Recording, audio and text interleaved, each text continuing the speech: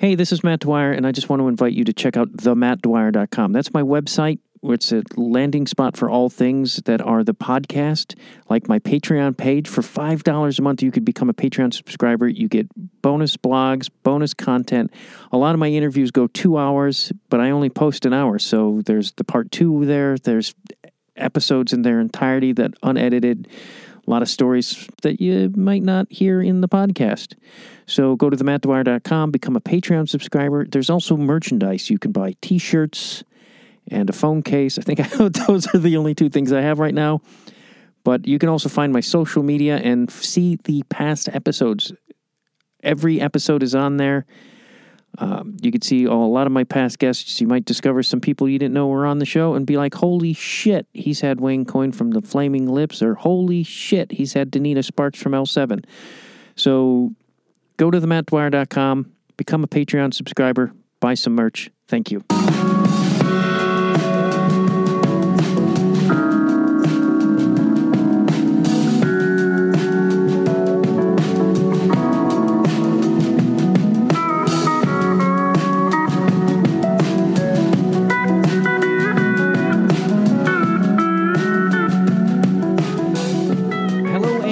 Conversations with Dwyer. I'm Matt Dwyer. This is a music podcast, and speaking of music, that song that played me in is an untitled track from Dan Ieed, and this is my 300th episode, and Dan Ieed is my guest today. Dan played in a band many moons ago called The Broken West, which put out 2 albums on Matador, and from there, Dan, if you don't know Dan's band, The Broken West, or Dan Ieed, which a lot of music people do, you've surely heard Dan play, because he's played with fucking everybody. Valerie June, Nora Jones, Matt Sweeney, Darker My Love, Jess Williamson. The list goes on and on and on who he's played with, recorded with, toured with. It's pretty crazy. And the reason Dan is my guest for the 300th episode is because I try to do something different for these anniversary episodes, and I wanted to do something that meant a lot to me, somebody who also meant a lot to me as a guest, and Dan Ieed is a dear, dear old friend. I met him many years ago working at Auntie M's Kitchen, and he and I became instant friends. And I would go to Dan's house he lived pretty close to me, and I used to walk over there, and his house became like a clubhouse. And fucking everybody would hang out there, jam. I would play with them. I sucked, which I think a lot of us were kind of drunk anyway, so it didn't really matter. But it was like some great musicians hanging out and jamming. And just over the years, Dan came from a different approach of music, of listening to music than I did, and we had some common ground with jazz and whatnot, but he expanded my point of view, my taste, opened my eyes up to a lot of stuff that I was closed off to, and I've always been greatly appreciative of that. He's had a huge influence and allowed me to become a better student of music, because I sure as fuck ain't a musician, but I am obviously somebody who loves music so much that I dedicate a podcast to it. Dan is a revered musician, and I have, in the show notes, there'll be a bunch of quotes. I got a bunch of quotes because I wanted not this to be like an interview with Dan, but I also wanted it to be sort of a celebration of a guy who so many musicians respect and admire, and he's a humble fellow, so he wouldn't, you would never know that. But like Nora Jones says, Dan always comes up with something unexpected and perfect. I remember hearing him perform one of his songs for the first time, and I was struck with the unique melody. It was beautiful and haunting and also wonderfully different. I love playing with him for that reason. He can play anything. I will ask him. He will play anything I will ask him, but the creative streak of the unexpected beauty is the best cherry on top. That's what Nora Jones said about Dan Ieed. Sorry, my cold reading skills aren't well. They're not good. They never have been. And for a guy who once strived to be an actor, not the... Probably why you never saw me in any movies, because I couldn't cold read at auditions. Matt Sweeney, who is a giant guitarist, says, Dan is my favorite electric guitarist to see live. He never plays licks. He breathes all these unexpected fluid lines that are so satisfying. The low-key master. I also meant to mention that I call Dan, he goes by a number of names. Dan the Man I Eat, Handsome Dan, Donald, are a few of his names that I have liked to call him over the years. In the show notes, there's all these quotes from magnificent musicians he's played with. I've quoted a few in the show. I quickly got the impression that Dan became uncomfortable with me quoting people saying how great he is. So I just thought I'd say a couple at the top of the show and then put them in the show notes so you and his family and whoever wants to, see how great Dan is and how people think how great he is, because it's really amazing. Like, I reached out to a lot of people, and Emily Fischio, his partner in this world, helped me greatly with this, so I want to make sure I thank her. But I think that covers all the things I wanted to say about Dan. In my intro, I hope I'm not leaving anything out, because he's had this huge impact on my life, and I would say that a lot of the artists that I've had on this show are directly linked to Dan I Eat. Maybe it's embarrassing to say that I wasn't fully aware of who Van Dyke Parks was when I met Dan I Eat, but he hipped me to Van Dyke Parks, and then, of course, Van Dyke Parks did the fucking podcast. So I think that's all. I just want to say I'm grateful for Dan I Eat doing this podcast. It's a really great interview. Here's another important thing. Dan and I talked for an hour and 40 minutes, I think. This is only about an hour. Oh, yeah, and at one point the neighbor was hanging something. He lives in New York City. It's going to get noisy. Anyway, so I apologize about that. But, and I don't normally do this, but usually I put the extra content, the hour and a half that I've edited down to an hour, you would get on Patreon, and you'd have to be a subscriber for it. It is on my Patreon, the video and the extra bonus content, but I'm putting that out for free, and that will also be in the show notes, because I feel like if everyone should fully experience the brilliance that is the mind and music of Dan I Eat. This is officially the longest intro I've ever had on this podcast. Also, I want to say real quick, if you're on iTunes and you're like, wait a minute, this says it's 200 and something episodes. This isn't the 300th episode. That's because I've deleted some episodes over the years that I wasn't proud of. I interviewed some people I wish I hadn't. Some people who turned out to be monsters. And I don't want to give monsters space. That was pre the music stuff. I've never taken down a music interview. Not a one. All right. I thank you for indulging my nearly 7-minute intro about the great Dan I Eat. But you know what? 7 minutes doesn't sum up the greatness that is Dan I Eat. Please enjoy my conversation with the incredible guitarist and human being, Dan I Eat.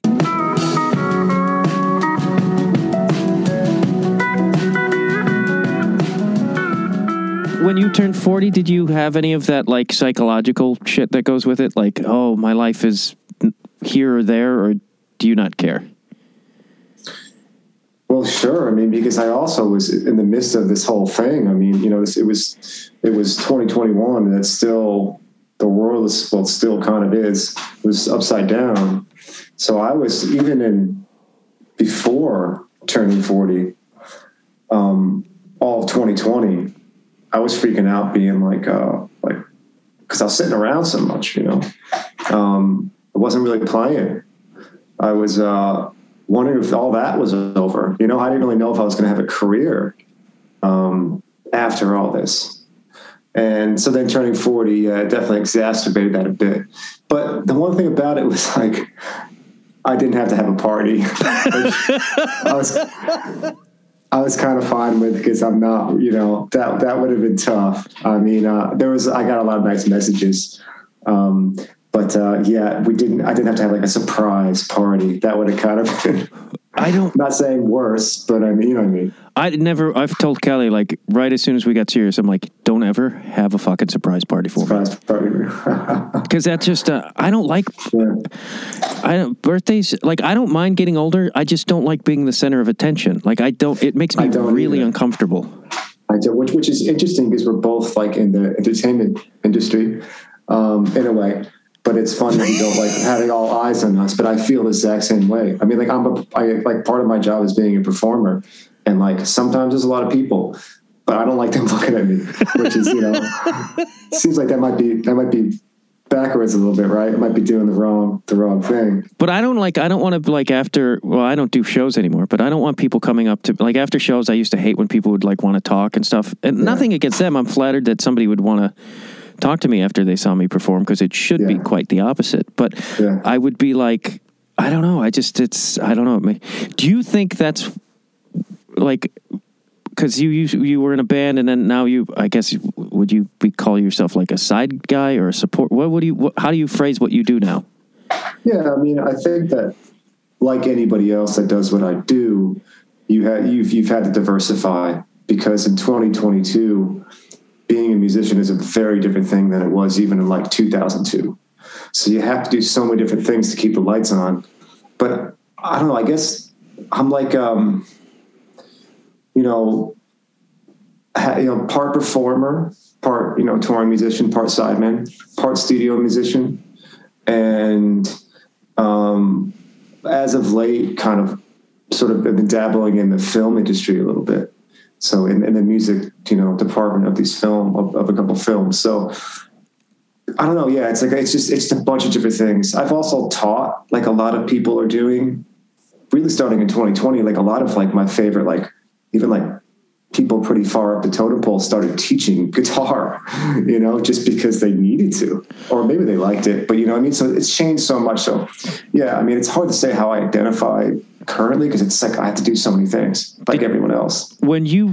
Did you ever want to be the guy out front? Did you ever want to be I'm going to be the front man, was that ever a thought for you? No, but I think that, that's sort of I never wanted to be the guy out front, but I think I also couldn't. And I don't think I could have been. I still don't think I can really, although, like, I consider, like, I really want to have my own record and stuff like that, finish that. But I think some people are born into this world, like, where they feel comfortable assuming that position.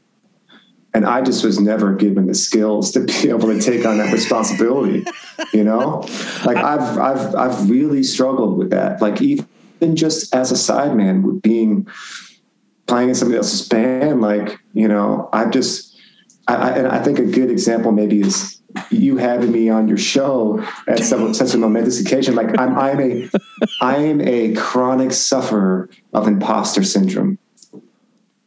Like, I really am.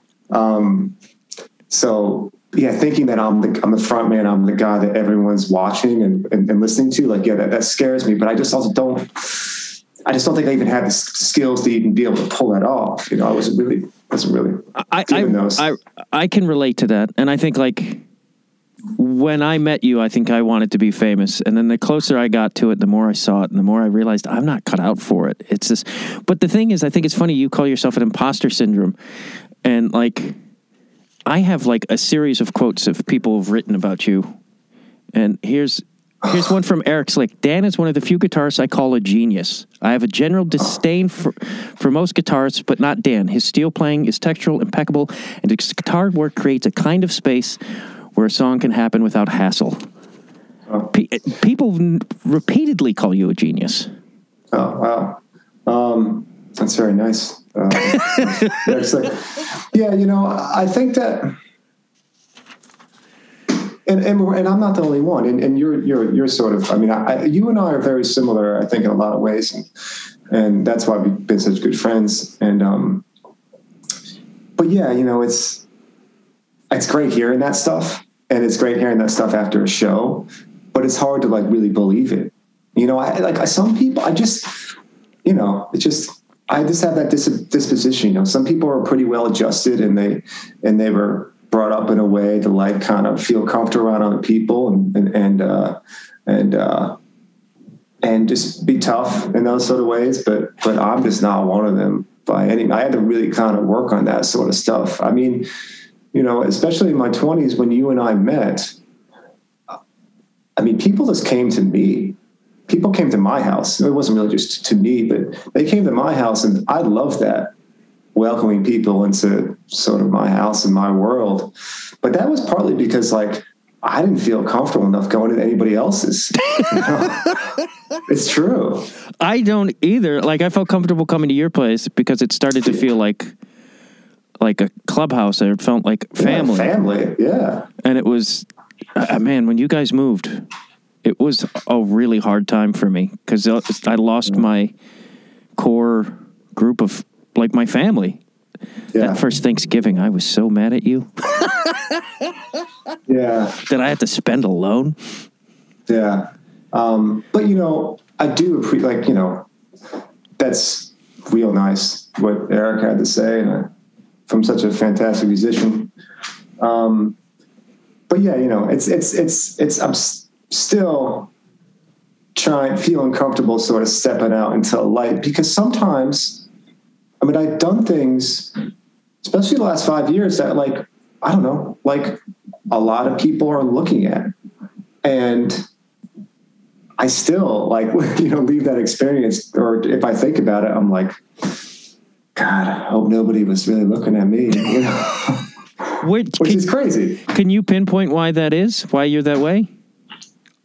I think I just grew up in an environment where I just always kind of felt like a tourist. I mean, I don't want to bring, like, dim the lights here, but I mean, I kind of always felt a little bit like a tourist, and just in different situations with different groups of people, you know, certainly different musical situations that, and that's just like when I was a teenager, that's just kind of what it felt like. And I played another instrument before guitar, but once I started playing guitar, I kind of stepped into my own world. You know, that's what it's always been for me. It's like I have this world I can go to, and I feel always welcome there. And I'm not saying anybody's ever made me feel unwelcome outside that world. I just kind of feel that, you know, yeah. I sort of feel like a tourist. And that's just, you know, definitely teenage stuff, you know, just the situation I was in and stuff like that.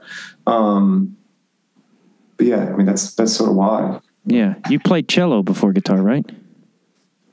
I played cello, and then my aunt started dating this guy who was a professional musician, like guitar player, like a classical guitar player, great player, taught a lot. Like his job was a guitar teacher at that point when I met him, and he said, "You want to play guitar?" I was like, "Yeah, sure." And he just gave me he gave me a guitar, and then I would see him, you know, at holidays, or I would occasionally go and take a lesson from him, and he just gave me my first guitar, and I just really responded to it.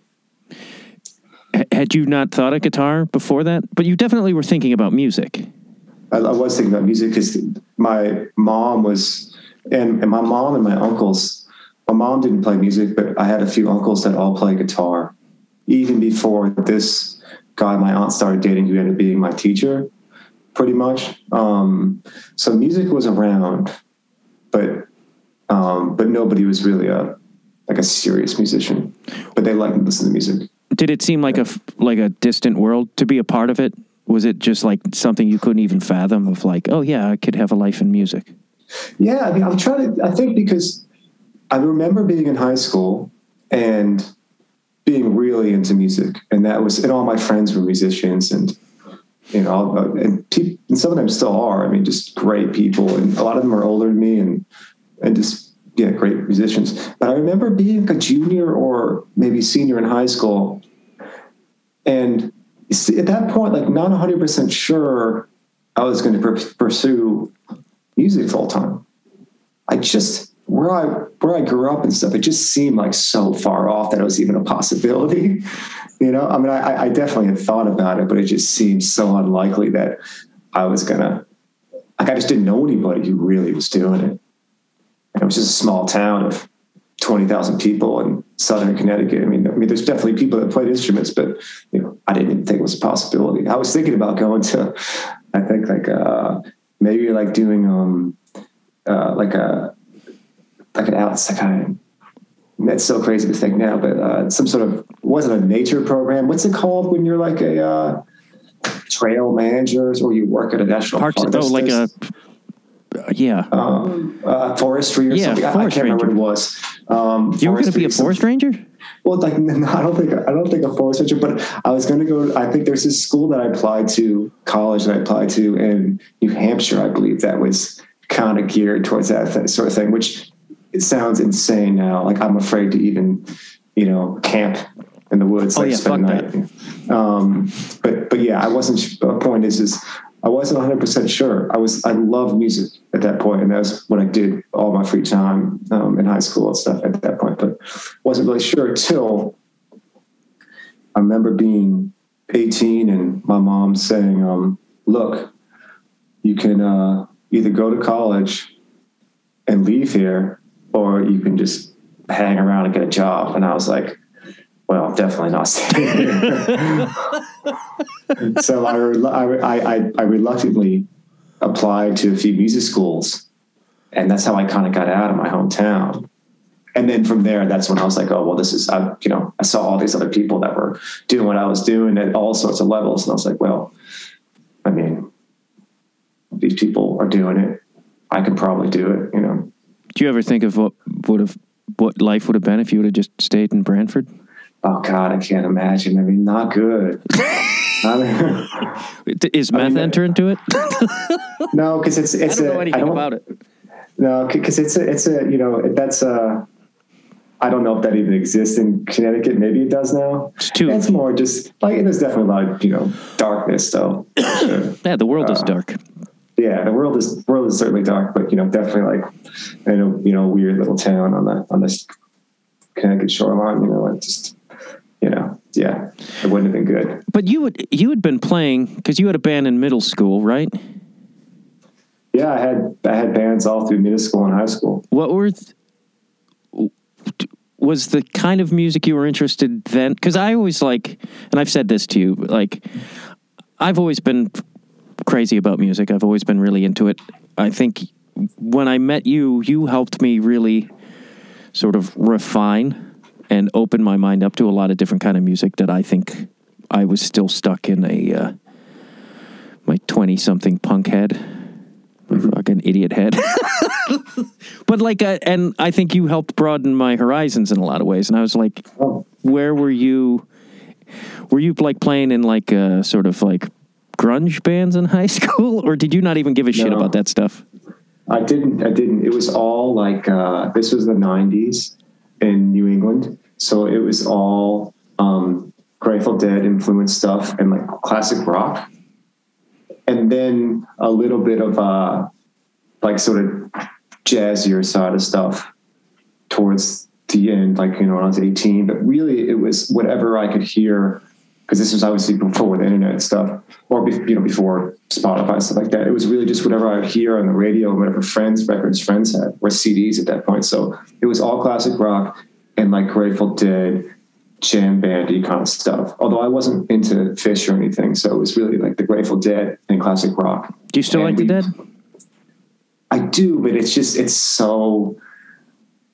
I think that they should be so. I think that everyone should listen to the Grateful Dead. I'm not saying everyone has to love them, but I think I think in a lot of ways they're sort of the greatest American band. But the way they've been objectified, and the way that everyone just wants to make money off of them.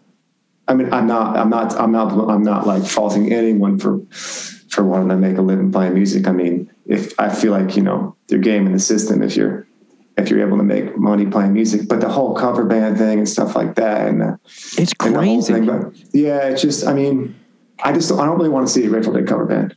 No offense to anyone that does it, but I forget who, somebody very maybe it's one of the dudes from Woods, or I don't know. Somebody has like a really extensive Grateful Dead cover band, and I'm like, sure. I don't want to see a cover band because it's like it's like going to see a guy who's pretending to be Frank Sinatra. Like, I don't give a fuck.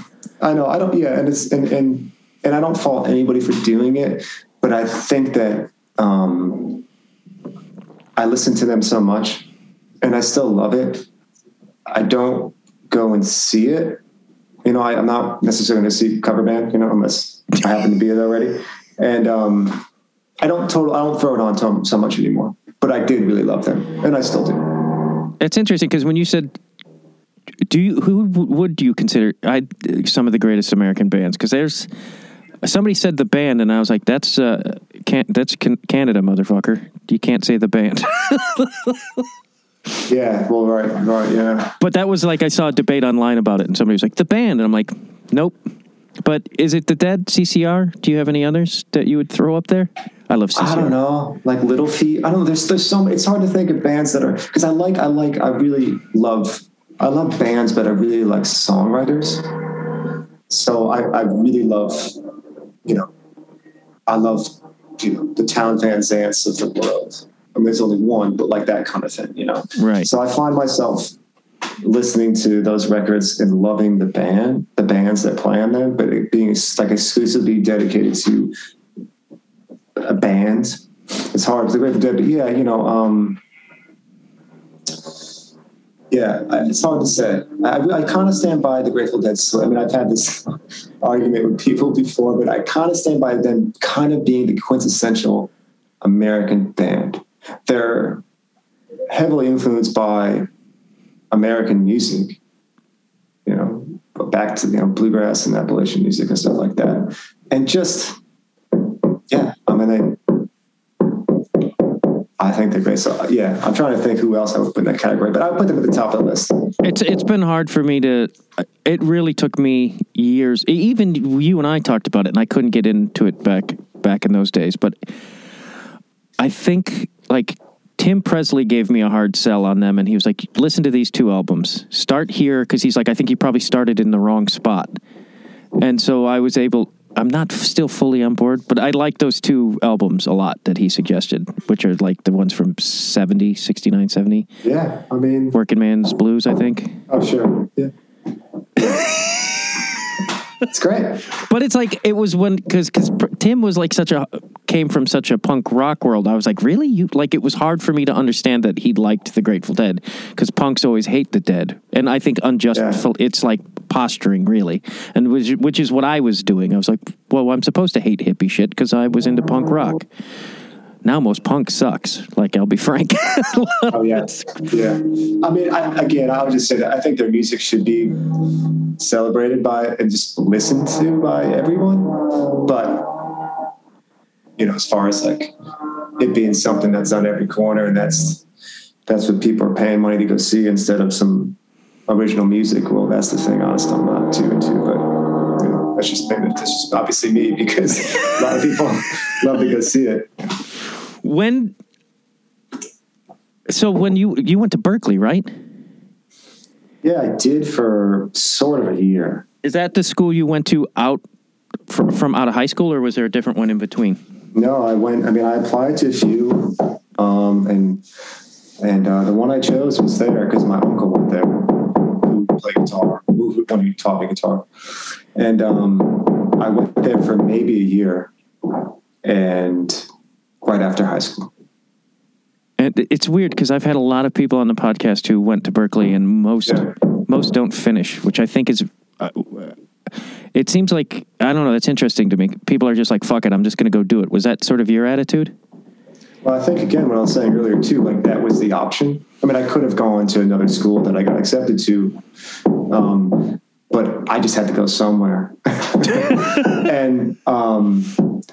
And I didn't really consider going to music school initially, as I also said, but yeah, I mean, it's kind of a little bit like the program's a little bit, it's a jazz program, but it's kind of a little rock and roll a little bit. So I think a lot of people that, you know, that you've talked to, or just a lot of people that are in bands went there because it's not exclusively jazz or something, which a lot of these other programs are, or classical. I mean, it's people play like rock there. Yeah, that's almost everybody I know who went there. I don't know any. I think I know like one jazz dude who went there, and everybody else went to rock. Yeah, there's some jazz guitar players that went there, but I think I mean it's hard because I was there for such a short time, but I met some great people there. Some you've talked to, I know, on your show. It does an interesting thing to people that spend a lot of time in that world in music school, is that you kind of end up, you become this mentality where you're always being judged all the time, and that's a strange headspace to be in when you're playing music. You know? Yeah, I never would have thought of that. Because you're always being judged. I mean, you're being like you're being like evaluated. I mean, because it's school, and it's strange to think about music like that. So I think that sometimes people that spend a lot of time in music school, you learn a lot, but you come out in the real world and then you're just so used to being judged all the time. It makes you kind of a little bit different a player, or the way you approach the instrument. Because it's obviously not any sort of competition playing music or guitar or anything, but like sometimes people get caught in that thing where like you're just used to being judged for 4 years, which is weird because I mean it's just fucking guitar. You know, nobody's really even listening to you anyway. You know, yeah, to the singer. I find like studying that kind of stuff conflicting, because there was a lot of that in theater school, and it's like if you're feeling judged all the time, it's hard to feel free and creative, which is really the goal. Yeah. Or you just you sort of overcompensate a bit if you feel like you're just being scored on everything you do with an instrument. I mean, it's hard, right?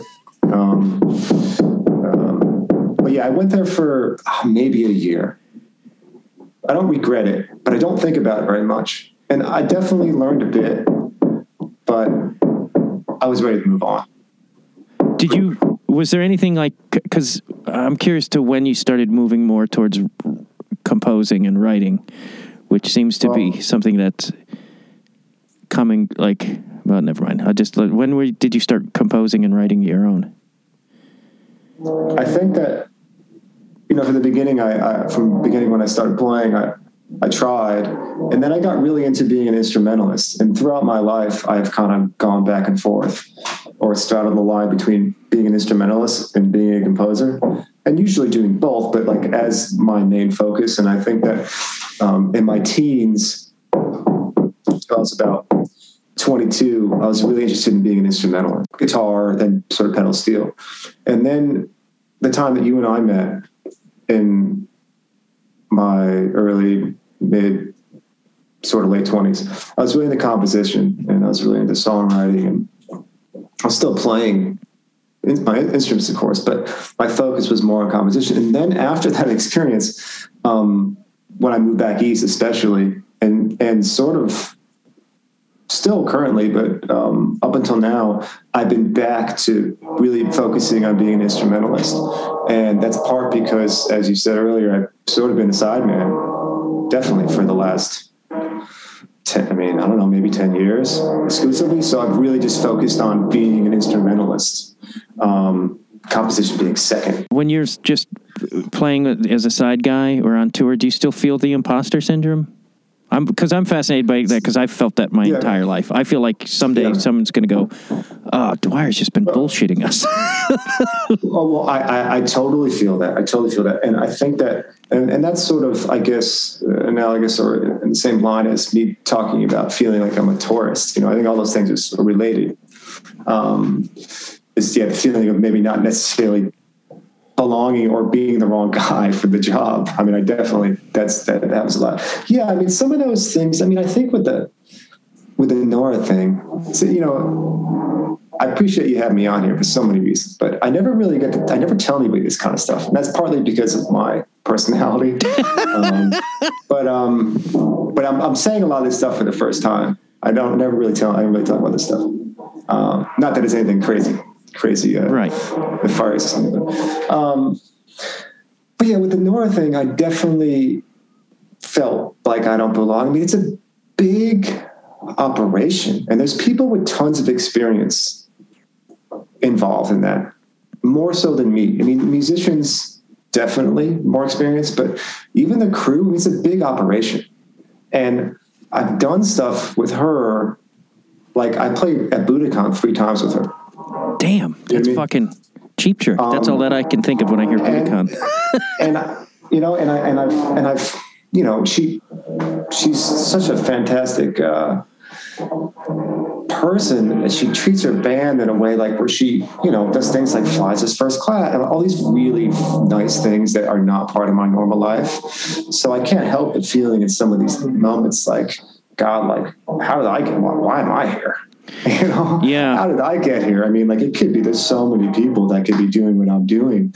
And I would say one, just to not to get off topic, but a funny thing about that Budokan experience, was I played 3 consecutive nights there, and I just had got to Japan, and the first shows were there with her, and her and I do like a duo song.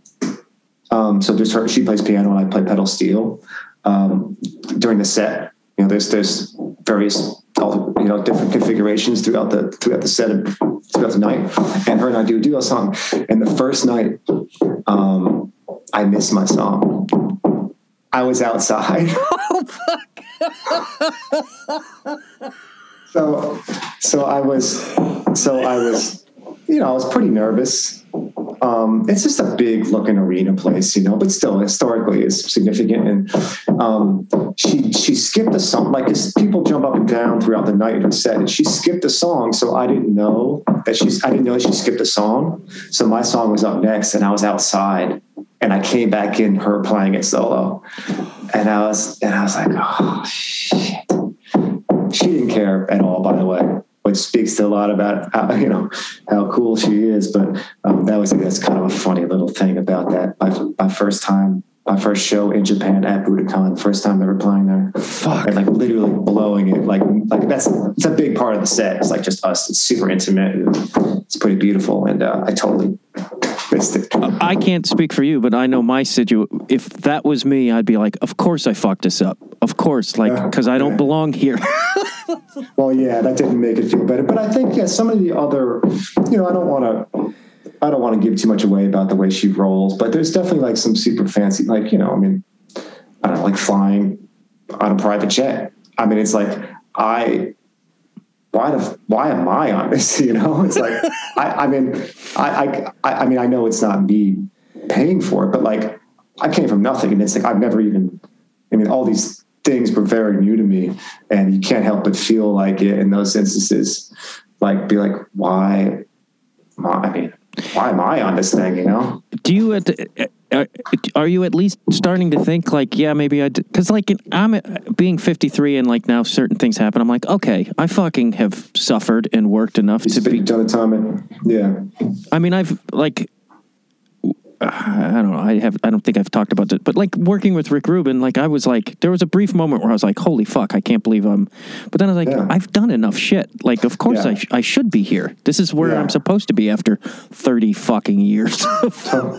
Absolutely. Yeah. I think that I'm starting to come around to that. I think as time goes on, after something has passed and after I've done something like that, I start to be like, oh, that was pretty cool. And then they start to add up, I guess it's still hard to believe because there's so many, in my life, there's so many wonderful, amazing musicians that I'm lucky to know that, could really be anybody. But yeah, I mean, part of me starting to, over time, I start to kind of warm up to the idea of being like, well, yeah, I did my time. I've sort of earned it, I guess. And, the thing is about that though, is I'm not a milestone-y kind of person. And what I mean by that is, in the moment, I'm not really like, I don't really get super psyched on the significance of the event. It's only much later do I be like, oh, that was pretty cool. I did that. Yeah. So that's all sort of factors into me sort of really, sort of letting it all sink in. It usually takes some time. And then there's the acceptance, I guess, after I let it sink in. I'm like, oh, actually, okay, maybe I paid my dues, maybe, I also think though, like you can't, I don't know. You have to let it seep in later, because if you're too aware of how cool it is in the moment, that's when you're like, or for me, I get in my head and then I start fucking myself up. So if I don't think about it and then afterwards I go, oh, I just did that. That was pretty, like I don't deserve that. Here's something I want to ask you, and if you don't want to go into this, you don't have to, but I feel like there's a similarity to you and I think this is why I also feel like imposter syndrome and on the outside, or as a tourist, as you say. But I think we both had absent fathers.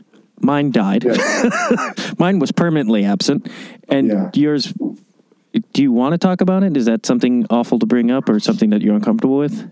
No, I mean, look, I'm happy to be here, and we're, we've known each other for a while, so I'm happy to answer as much as I can. I just curious if that, because for me, I already felt like an outsider. Then my dad died in this really fucked up, weird way, and that just made me more of an outsider in my community. And that just was something that hung over my head, probably till this day, is probably drives and affects almost a great number of my choices. And it's just like, it's astounding when I actually break it down of like, oh, that's probably why I've been married 3 times. I've been seeking family. Oh, absolutely. But do you think your father's absence affected you in that way, or is that over analytical on my part? 100%. The thing is now, and we both have kids now, right? The thing about having a kid is that you really recognize like the sacrifices that your parents made. Oh, fuck but you also realize how like where they fucked up, right? And I don't know if you've had that experience, but like I really recognize the sacrifices that my mom made, but I also recognize like the way that they fucked up, and I'm not blaming them because in my case my parents were very, very young. But yeah, it's greatly affected me, and how could it not? And it's something that, and that's not the only reason, but yeah, it definitely had an impact on me. It definitely had an impact on me feeling comfortable in a business where like it's really about relationships, right? The music business and the film business, everything, it's about relationships, and you have to be comfortable around people, and people have to really be able to get to know you. And I think that I had a really hard time letting people really in to know me. And that's all directly because I didn't really know my dad that well. And now I do, but there's many years of just uncertainty and just confusion and being in uncomfortable environments, which is really it, that really impacted my professional life. And again, a lot of what you and I do is like being in these uncomfortable environments sometimes people that all do the same thing we do, or people that have extreme self-confidence, some or appear to have it, right? They don't always really have it. And just people that are well-adjusted. And I'm not one of them. So yeah, that whole thing, the whole dad thing for sure impacted me. And I think really impacted me as far as just feeling like, comfortable in the world and myself with other people and in those situations. Yeah. I remember the exact moment where as a father, I understood my father. I was like broke, out of work, scared, and angry, but not at my child. But I caught myself before I got angry towards my child, but I was like, oh, this is what your dad did. Because my dad was always in unstable jobs. And it just made everything fall into place for understanding my father. Because I was like, he was just scared, and he was angry at me because I was the closest thing around. It had nothing to do with me. And I was like, changed everything drastically. Right. Yeah, totally. And I should also just mention too that because there's a chance that somebody in my family might listen.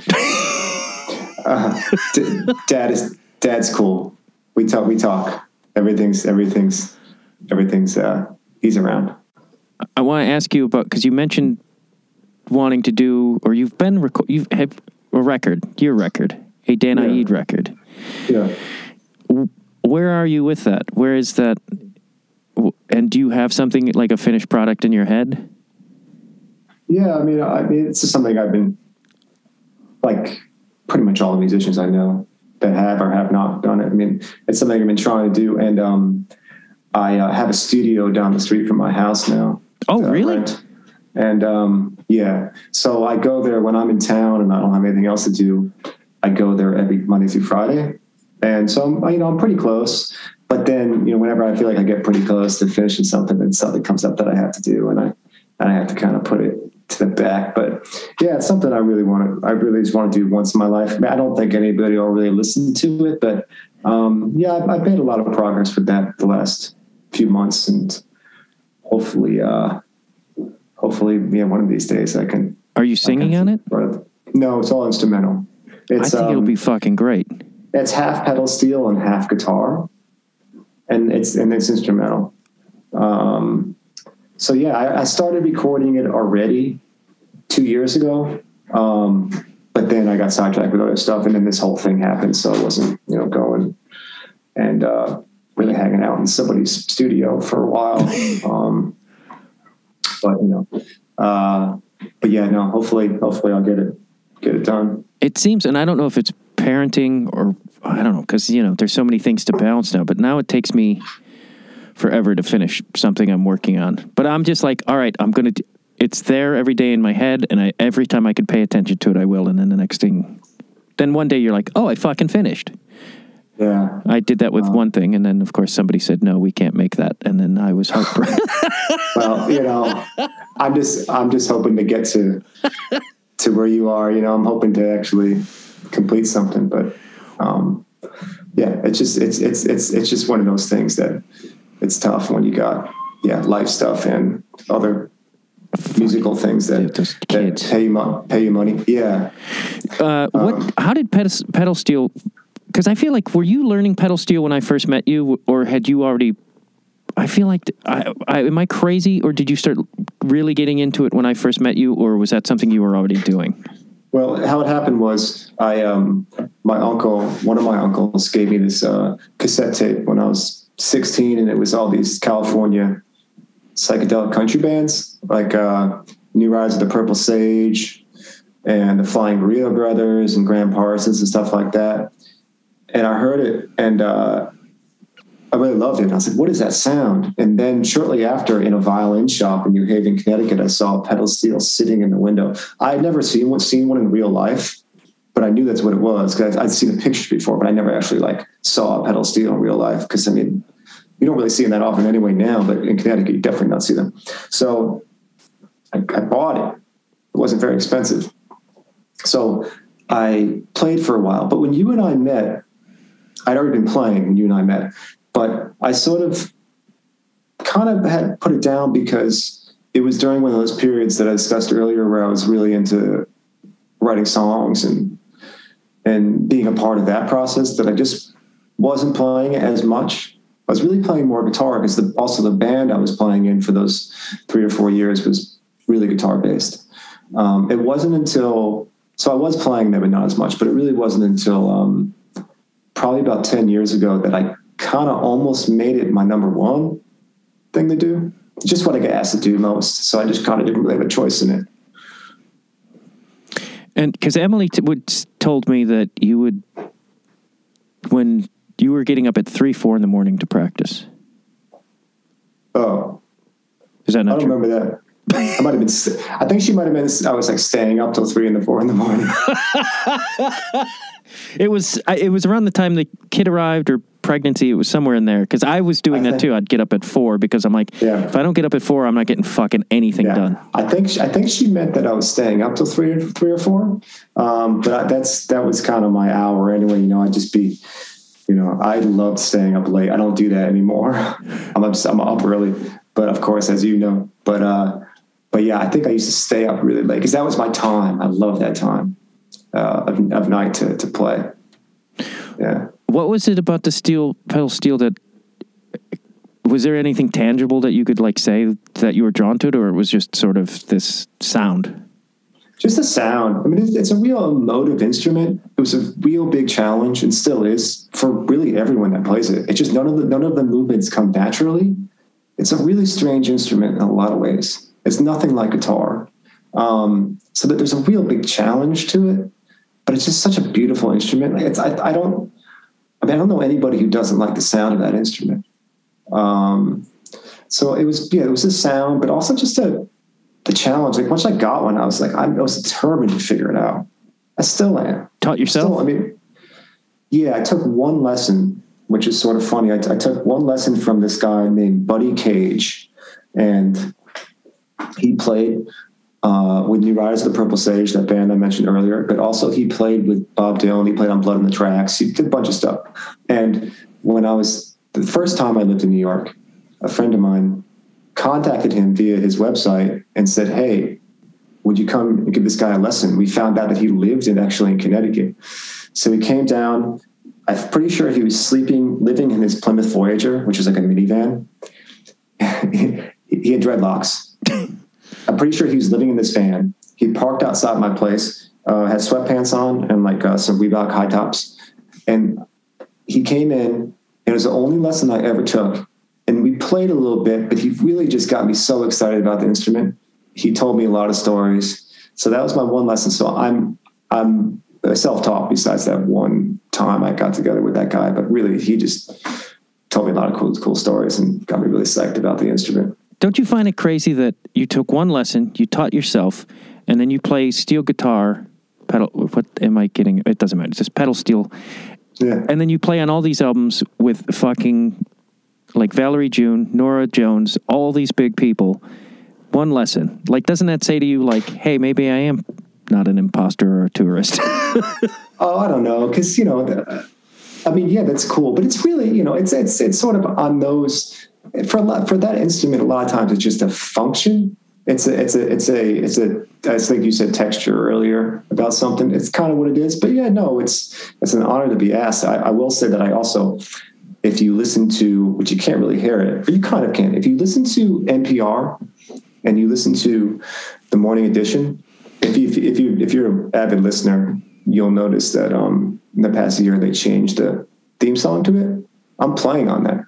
I'm playing pedal steel on that, and every morning it's on there and all the breaks, but you can't really hear it. So I think it's really.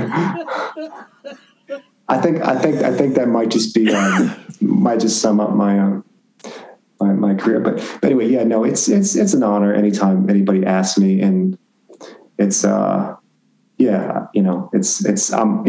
super grateful for those opportunities playing it. And with the film stuff, like you're scoring a film, correct? No, I think that in this particular topic, I can tell you. You got to be vague with some of it. Yeah, but I'll tell you.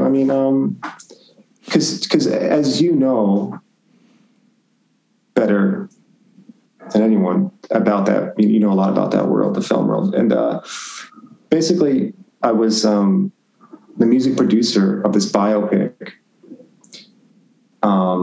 that is in purgatory somewhere, which has so many things on right now.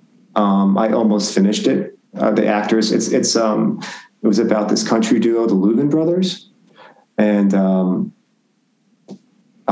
it's sort of as I mentioned, it's in purgatory. It's not dead, but it's just it's in this weird zone where it would have been out already if 2020 didn't happen, and it stars Ethan Hawke and Alexander Nivola, and I was working with those guys and a vocal coach, and I did all the music to it, and those guys were actually going to sing their own parts. It was that time and this was January to March 2020, right when everything shut down. I was still in the studio.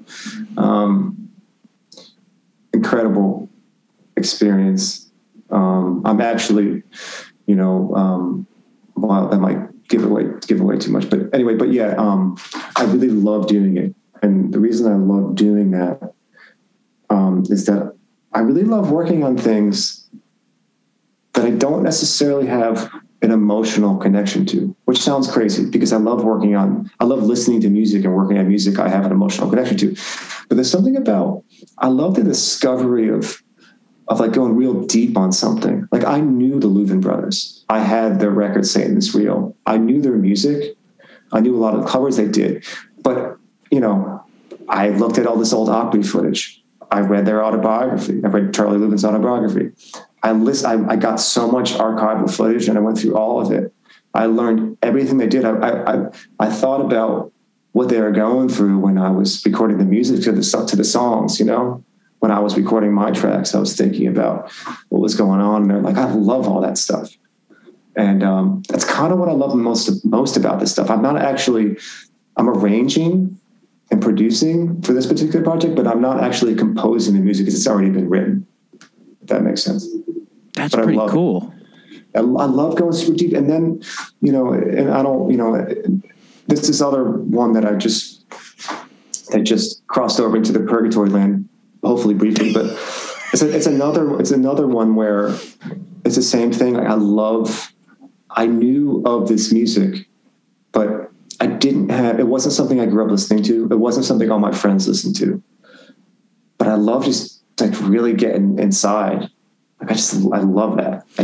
I love, it's like a, you know, I don't know, like an archaeology or something. I don't know. It's like I'm trying to get all this information and just how it feels. And of course what it sounds like and influence and stuff. There are influences, but I just absolutely love that sort of stuff. But the experience working with those actors though, you know, I feel like I'm at freedom to say that because, you know, as you know, who knows what happens to all this stuff in the end. What it looks like now could be very different from what the final product is. You know, like it could be very different what the final product is. But I think I have freedom to say that. Like working with Ethan Hawke and Alexander Nivola, I mean, those guys were. I'm not like and I know you're in this world, but I'm just not. I'm not a big like actor guy. Like I respect the craft, but I'm not a big film guy. I'm certainly not I'm not like a starstruck kind of, like I just don't really care about that kind of stuff. I've hung out with Ethan.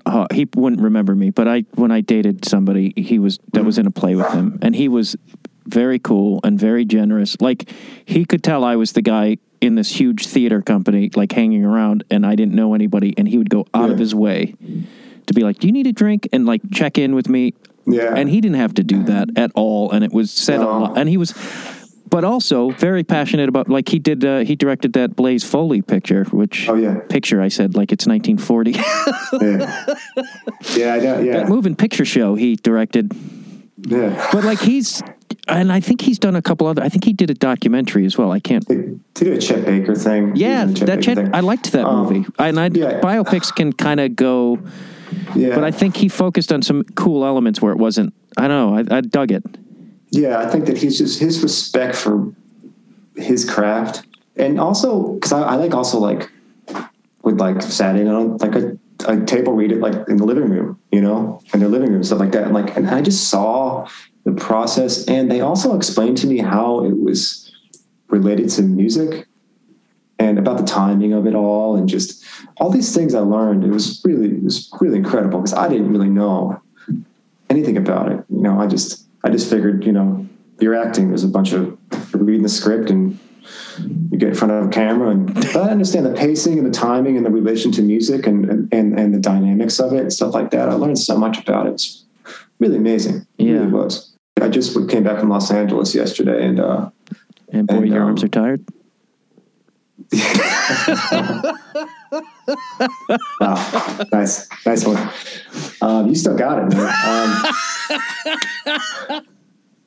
But you know, there was something that this guy. So I did this. I was in the studio and I did this recording, and this guy who was this super amazing drummer, iconic drummer, and his name's Jim Keltner. I just want to give a shout out to Ross Flournoy because if I don't mention his name after I say Jim Keltner, he's going to be calling me about it all day. Big baby. But he said something to me because this drummer has done so much. Did he work with Elvis Costello, or am I nuts? Maybe. I mean, he's like he's on like Knocking on Heaven's Door. I mean, he's on Jealous Guy. He's one of the most recorded session studio drummers ever, and he still plays. Anything you possibly imagine, it's pretty amazing. But he said to me, he's like, or to us, he's like, you know, the thing about me is that I always surrounded myself with people that were way better than me. I was lucky. And I thought about that, and I was like, you know what?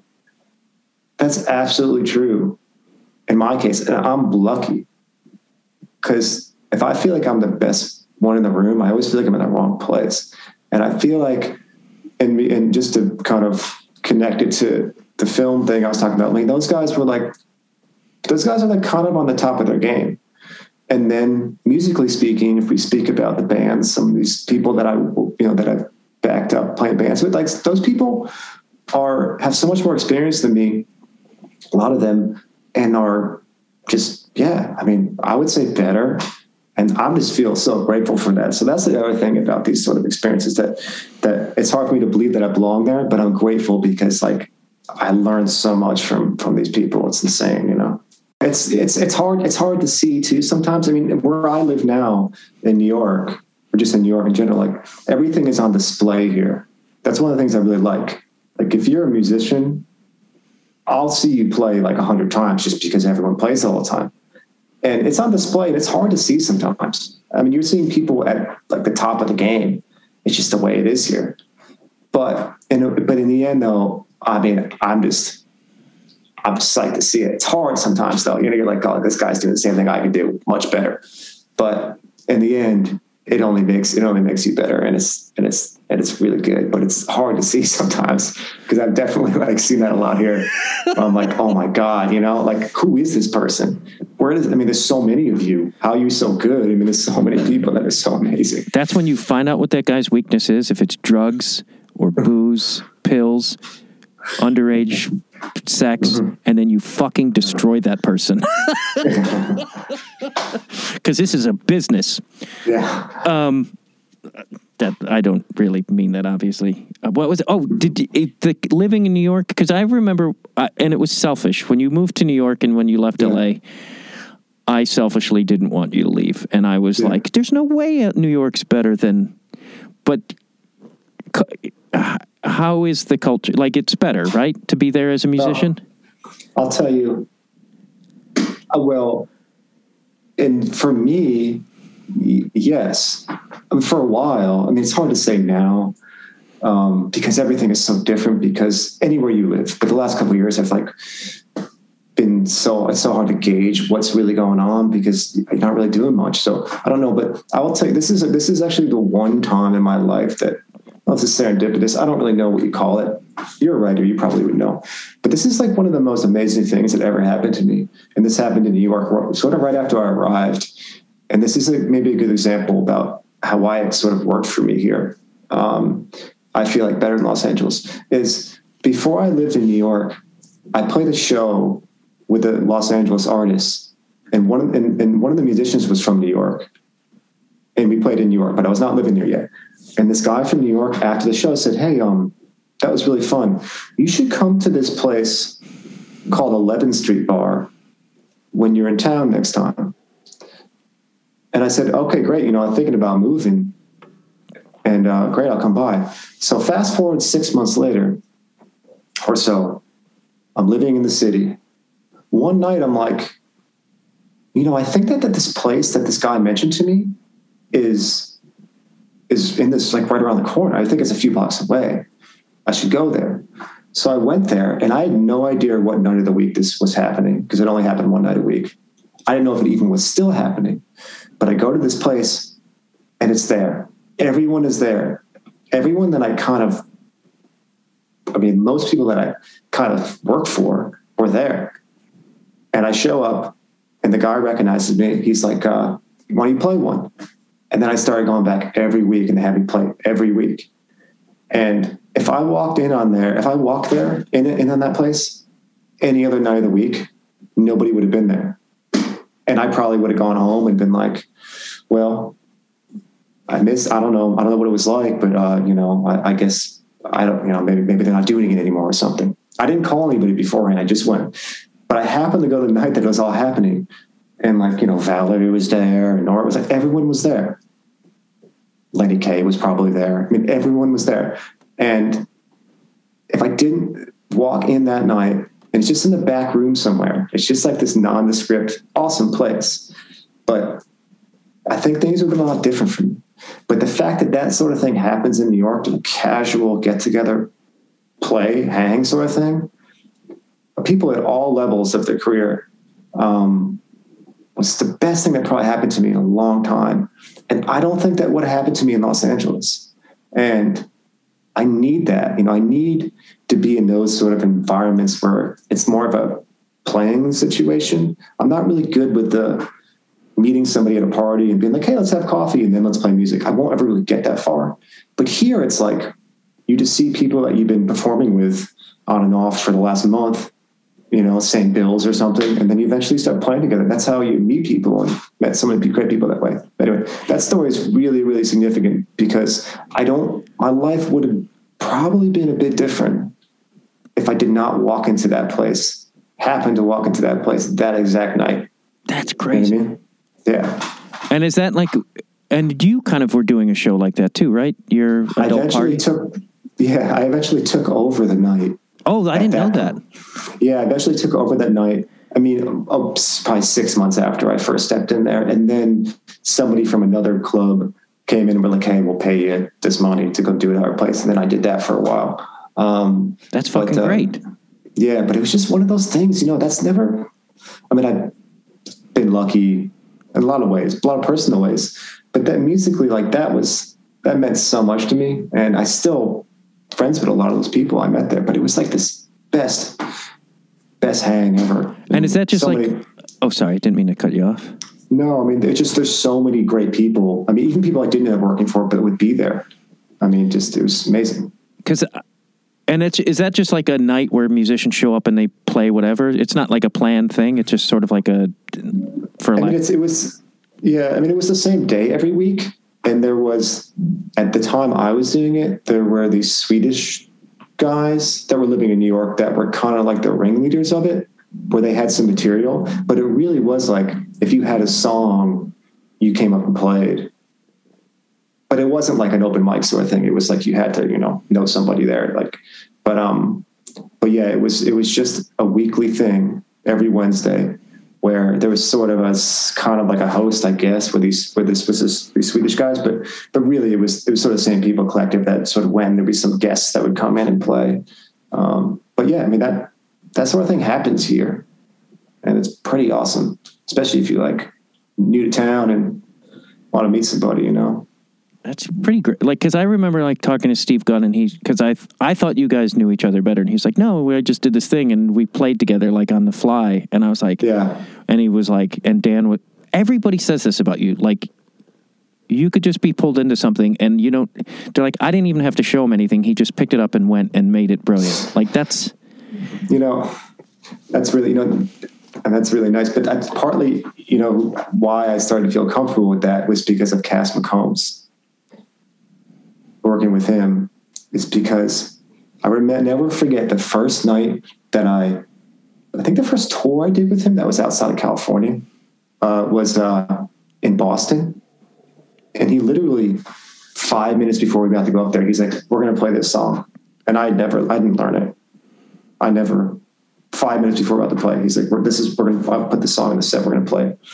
And I'm like, okay, I literally have no idea how it goes. This guy has a lot of songs, so that wasn't that uncommon, turns out. But anyway, after that, though, he used to do that a lot, and I started to really love it. And now anytime that happens to me, I'm like, I'm totally comfortable with it. But that was with Steve when that happened. I had already been through that thing where that happened to me so many times. I remember you telling me playing with Cass, he would just point to you and be like, solo. Yeah, that too was kind of, at first I was like, oh man, I don't know if I'm ready, but yeah, then eventually you're just birth by fire, man. But the fact that he came back to you so many times, that he trusted you, says mountains about your skill. Well, I really love that guy. He's pretty amazing. He said, I love Dan Aid. His playing is like his demeanor, cool and intelligent. That's what he said about you. Wow, that's the intelligent part. Wow, that's the surprise. Do those kind of quotes make you uncomfortable at all? Yeah, well, sort of. I'm happy that honored that he would say that. I didn't want to just interview you because, I did, obviously, and I've always been, and I've said it time and time again, but you've been a big influence on me, and I know that sounds corny because I'm older than you. But like you've greatly sent me in musical directions I don't think I would have ever gone in. Oh, thank you. And I also wanted it to be beyond an interview. I wanted it to be a bit of a tribute because you're such a gifted man and people fucking love you. Like, it's crazy. I reached out to some people personally and everyone was just like, and I will put all the comments that people wrote to me in the show notes. Well, no, I appreciate that. Yeah. I mean, that's very nice that people took the time. All right, awesome. Handsome Dan. Thank you so much for having me. This was a blast, and I've wanted to do it for a long time. I just wanted to wait for a special occasion, so I'm glad that this was it. Well, I'm honored that you asked me that.